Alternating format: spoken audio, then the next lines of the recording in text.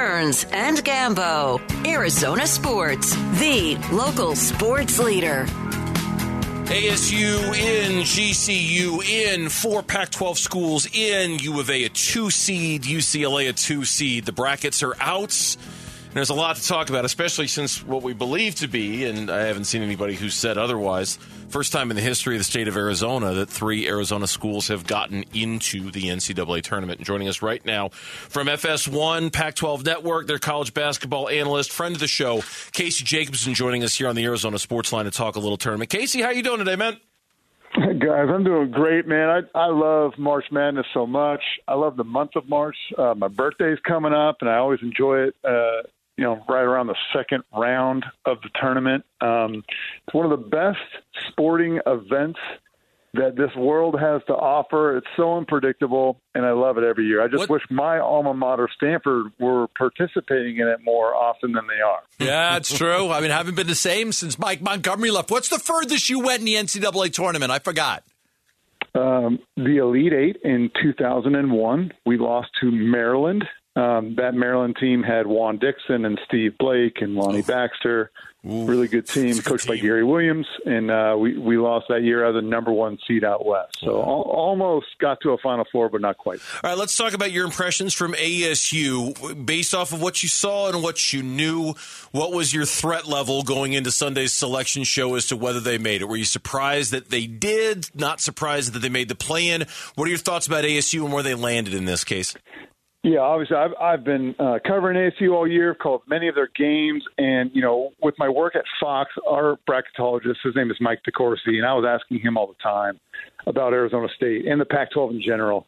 And for the last 2.5 weeks of the season, he kept telling me, Arizona State is the bubble. Like, if I had to say 2 teams that defined the bubble, it would be the Wisconsin Badgers out of the Big Ten and Arizona State out of the Pac-12. He's like, just watch those 2 teams and how they finished the year. And he told me that before the half-court shot in Tucson. So when that went in, I just said to myself, that's got to change everything. I mean, it's got to put them on the right side. So I was not surprised at all that Arizona State got in. But yeah, man, I was sweating it for them the last 2 weeks of this season. All right, they got the win against USC too in the Pac-12 tour. They almost lost to Oregon State, but then they almost lost. And Oregon State's terrible. Their only road win this year is against Cal. But after that, they got the win against USC and then obviously lost by 19 to Arizona. Let me ask you about their opponent, ASU and Nevada. And this is a team that in Nevada that 2 of ASU's former players were there last year, Des Cambridge and Warren Washington. Just initial thoughts on this game. Is this a very evenly matched basketball game?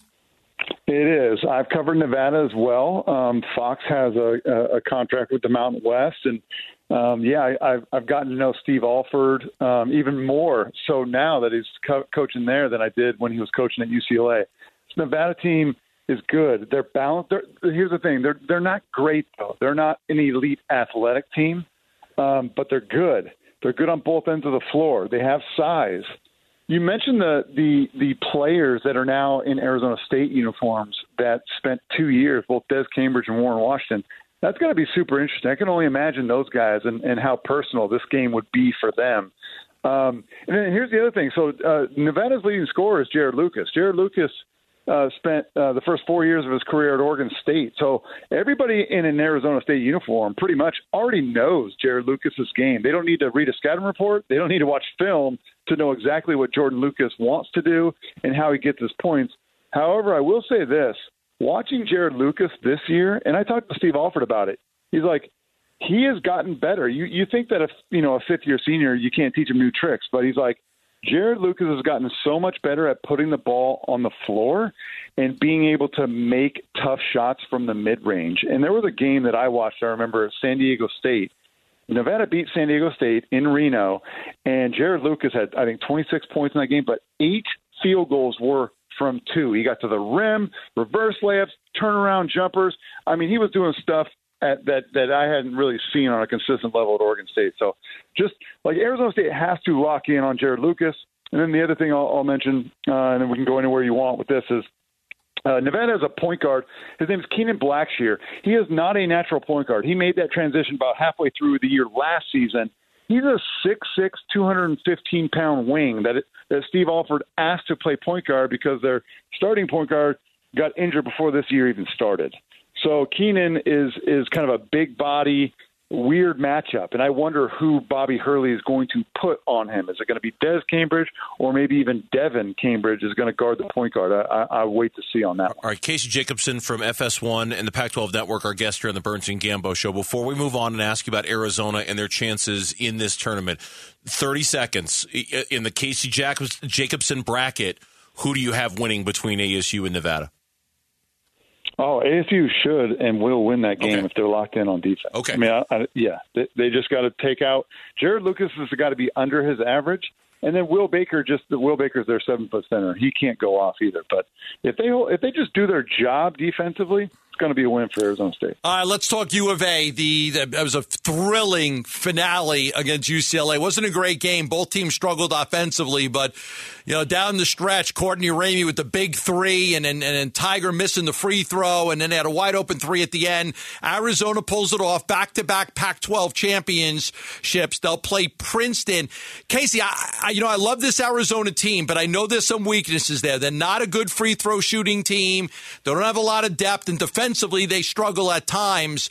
I look at the bracket, though, and I think they got in a pretty good position. I think that there's a lot of favorable matchups for them in that side of the bracket. I would agree that they should get. I'm having them go to the Elite Eight in my bracket in the South. Me too. The only thing in Princeton, I'll say, they should roll over Princeton. But can I just mention one matchup that I think is just awesome? Princeton has a guy named Tosan Uwoma. He's their best player. He's a 6'8". Yeah, he's their best player. He's a 6'8" forward who actually acts as their point guard as well. And the reason I mention it, I actually call him the Azuolas Tubelis of the Ivy League. I find that matchup really intriguing. It's the only thing that I'll watch when I watch that game is can Tosan keep up with the Azuolas Tubelis? If they advance, which they should, I think they're going to play Missouri.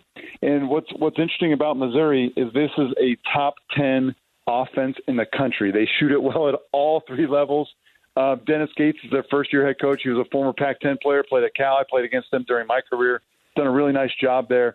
They have a shooting guard, Demoy Hodge, who's approaching 100 made threes on the year. And then they have a guy, a big man, their best player, his name is Kobe Brown, 6'8", inside-out forward. So, again, the Azuolas Tubelis will be tested in both rounds 1 and I believe in round 2 with players that are unique skill set and are the best players on their respective teams. So, and I don't know if I mentioned this last time, but I think Azuolas Tubelis is the most fascinating player personally for me to watch. Why? Because he stunk last year in the tournament. Now, he got injured, so let's put it into context. But Azuolas Tubelis was not good in his couple of games last year in the NCAA tournament. He's been one of the top 10 to 15 players in the country this year, and I think he'll be on a revenge tour this season or this postseason. I can't wait to watch how he performs. Casey Jacobson, our guest here on the Burns and Gambo Show. Presumably, you have them losing to Bama then in the Elite Eight. Correct. Is that okay? That's but Jay, so you haven't beating Missouri.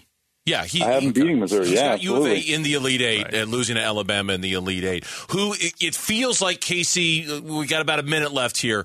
Big, broad picture here. This feels kind of wide open in terms of 6, 7, maybe 8 teams that are capable of winning it. Do you feel it's that open, or do you feel like it's more fine-tuned than that?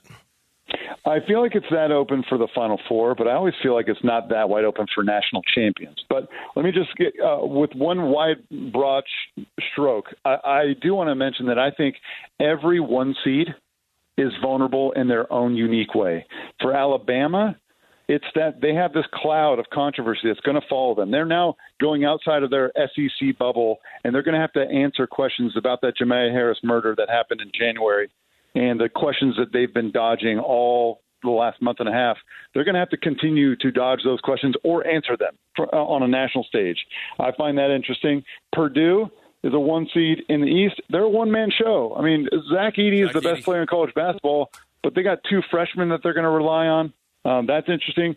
Houston, their best player, Marcus Sasser, hurt his groin 3 days ago. I don't know if he's going to be healthy. If he is, like them a lot, but we don't know. And then Kansas, Bill Self is the best college basketball coach that we have in America right now, and he was just in the hospital all last week getting 2 stents put into his chest, and he's going to coach, but I just don't know if that's going to affect this team, if at all. So I just find that interesting, and that will make it even more just like wild and unpredictable, possibly. Who you got cutting down the nets, Case?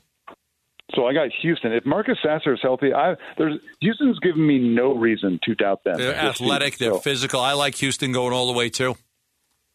They check all the boxes. They got NBA talent. They got experience. They got a good backcourt, a fantastic coach, and the Final Fours in Houston, which I think gives them just an extra chip on the shoulder to get there. Big time. Casey, we appreciate the time and the insight as always. We always look forward to our conversations with you. Thanks for coming on, especially on short notice.